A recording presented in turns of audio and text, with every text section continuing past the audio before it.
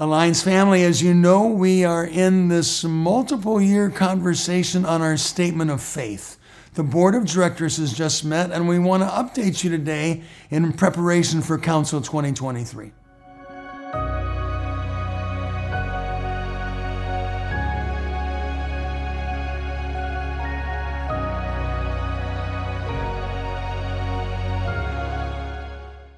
What we believe is core to who we are as individuals and as a denomination.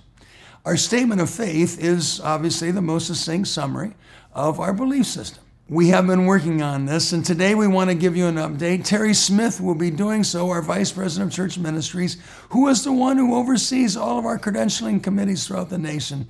So it is my honor to introduce you, Terry Smith. Thanks, John, and midsummer greetings, Alliance family. Since Council, we've continued to talk about the proposed Statement of Faith changes. As you know, the Statement of Faith contains 11 individual statements of our various aspects of theology.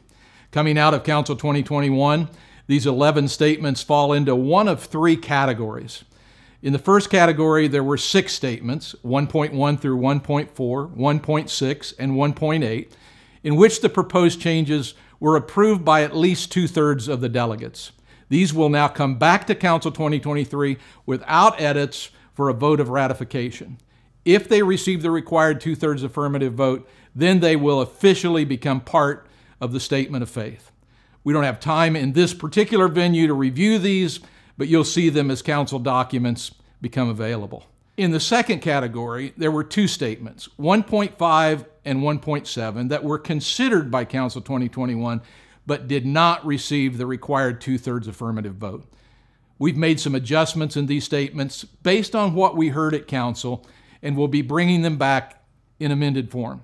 They will still require the 2/3 affirmative vote. Regarding 1.5, the primary issue that delegates cited involved the word originally. Man and woman were originally created in the image and likeness of God. The concern was the possible implication that only Adam and Eve were created in the image of God, and therefore we're now proposing to strike the word originally. Here's how the current statement 1.5 reads: Man was originally created in the image and likeness of God. He fell through disobedience, incurring thereby both physical and spiritual death. All men are born with a sinful nature, are separated from the life of God, and can be saved only through the atoning work of the Lord Jesus Christ. The portion of the impenitent and unbelieving is existence forever in conscious torment, and that of the believer in everlasting joy and bliss. You'll remember that the judgment language at the end is being moved to a reworded 1.10, where other judgment language resides. To address delegates' concerns about possibly passing 1.5 without the language and then not passing 1.10, we'll actually consider 1.10 first at Council 2023. Always keep in mind that failure to pass an edited version of a statement moves us back to the current statement, so that in any case, the statement of faith will not be without judgment language.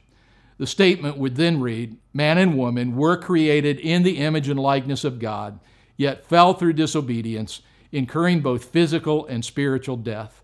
Everyone is born with a sinful nature, is separated from the life of God, and can be saved only through the atoning work of the Lord Jesus Christ. As to 1.7, our statement on sanctification, we've sought to further improve and clarify the language. Here's what we propose to Council 2021. It is the will of God that through the indwelling Christ, each believer be sanctified holy, separated from sin, fully dedicated to God, and filled with the Holy Spirit, thereby receiving power for holy living and effective service. This is both a decisive point of complete surrender and a progressive experience through which Christ is formed in the life of the believer by the Spirit following conversion. The Council 2023 proposal reads as follows: It is the will of God that through the indwelling Christ, each believer be sanctified holy, being separated from sin, fully dedicated to God, and filled with the Holy Spirit, thereby receiving power for holy living and effective service. Positional sanctification accompanies conversion, while experiential sanctification follows, and is both a decisive point of complete surrender and a progressive experience through which Christ is formed in the life of the believer by the Spirit. Note the differences. We've added the word being after sanctified holy to seek to make clear that the phrases that follow are all aspects of sanctification. We've also added the important aspect of positional sanctification that happens concurrent with conversion, while noting that experiential sanctification follows conversion. The verbiage related to experiential sanctification following conversion has been relocated in the statement in a way that hopefully provides more clarity. In the third category, there are three statements, 1.9, 1.10, and 1.11, that we did not get to in 2021. These will be considered at Council 2023, a couple with some minor edits to what we propose in 2021, and these would need to be ratified in 2025. Current 1.9, our statement on the church reads, "The church consists of all those who believe on the Lord Jesus Christ, are redeemed through his blood, and are born again of the Holy Spirit. Christ is the head of the body, the church, which has been commissioned by him to go into all the world as a witness, preaching the gospel to all nations." It continues, "The local church is a body of believers who are joined together for the worship of God, for edification through the word of God, for prayer, fellowship, the proclamation of the gospel, and observance of the ordinances of baptism and the Lord's Supper." Here's what was proposed at Council 2021. The church consists of all those who believe in the Lord Jesus Christ, believe in this time, are redeemed through his blood, and are born again of the Holy Spirit. Christ is the head of the body, the church, which has been commissioned by him to go into all the world making disciples of all peoples. The local church is a loving body of believers in Christ who are joined together for the worship of God, edification through the word of God, prayer, fellowship, the proclamation of the gospel through word and deed, and observance of the ordinances of baptism and the Lord's Supper. Note the substantive changes. The proposed statement uses Matthew 28 language on making disciples of all peoples, consistent with the word commissioned that is already in the statement, as opposed to the Matthew 24 language of preaching the gospel to all nations. The word loving was added to help define the local church. And rather than just referring to the verbal proclamation of the gospel, we're acknowledging that this happens through both word and deed. This expresses one of our three strategic priorities, that we must win the right to be heard by serving communities. Since Council, one of our international workers reached out and said that while the church is intended to be a loving body of believers, that is not always the case. And unfortunately, he's correct. We've changed the wording in the proposal to the local church is a body of believers in Christ who are called to love. 1.10 then is our statement on judgment. Here's the current statement. "There shall be a bodily resurrection of the just and the unjust, for the former a resurrection unto life, for the latter a resurrection unto judgment." What we proposed to Council 2021 read, "There will be a bodily resurrection of all people.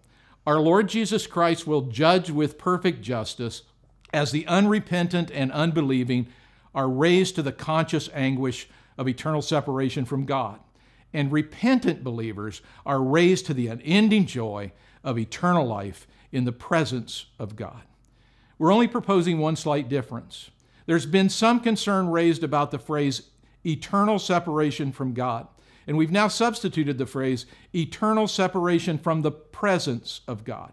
This phrase is primarily taken from 2 Thessalonians 1:9, "shut out from the presence of the Lord and from the glory of his might." Of course, Jesus uses language in relation to the eternal destiny of those who did not know him, like "depart from me." While it is true that God is omnipresent, and in some sense those in hell will not have escaped his presence, what will be totally absent is the aspect of the presence of God that brings hope and extends the opportunity for relationship. The final statement, 1.11, is our statement on the second coming of Jesus Christ. The statement currently reads, "The second coming of the Lord Jesus Christ is imminent and will be personal, visible, and premillennial." This is the believer's blessed hope and is a vital truth which is an incentive to holy living and faithful service. Here's what we proposed to Council 2021 and what we're planning to propose in 2023 as well. The second coming of Jesus Christ, our Lord and King, is imminent and will be sudden, personal, and visible. This is the believer's blessed hope and is a vital truth which calls us to holy living, intentional witness, and faithful service. We've added this declaration that Jesus Christ is our Lord and King. We've added the word sudden, and we've added intentional witness to strengthen the idea that Christ's coming is part of our motivation for being missionally engaged. Honestly, we've continued to prayerfully wrestle with how to handle our millennial position. Should the word premillennial be excluded from the statement? Or should we leave premillennial in, but add an asterisk that says something like, fully qualified candidates for licensing as determined by the LONCC may hold to an amillennial view as a matter of personal conviction while respecting the historic premillennial view of the Alliance. We'd appreciate knowing which option you prefer. Keep a few things in mind. First, premillennialism will still be the historic and broadly held position of the Alliance. Next, while Dr. A.B. Simpson was committed to the premillennial position, he allowed for people to be Alliance workers who were not convinced of this position, so long as they would respect the position. Additionally, remember that official workers still have to sign off on everything in our statement of faith.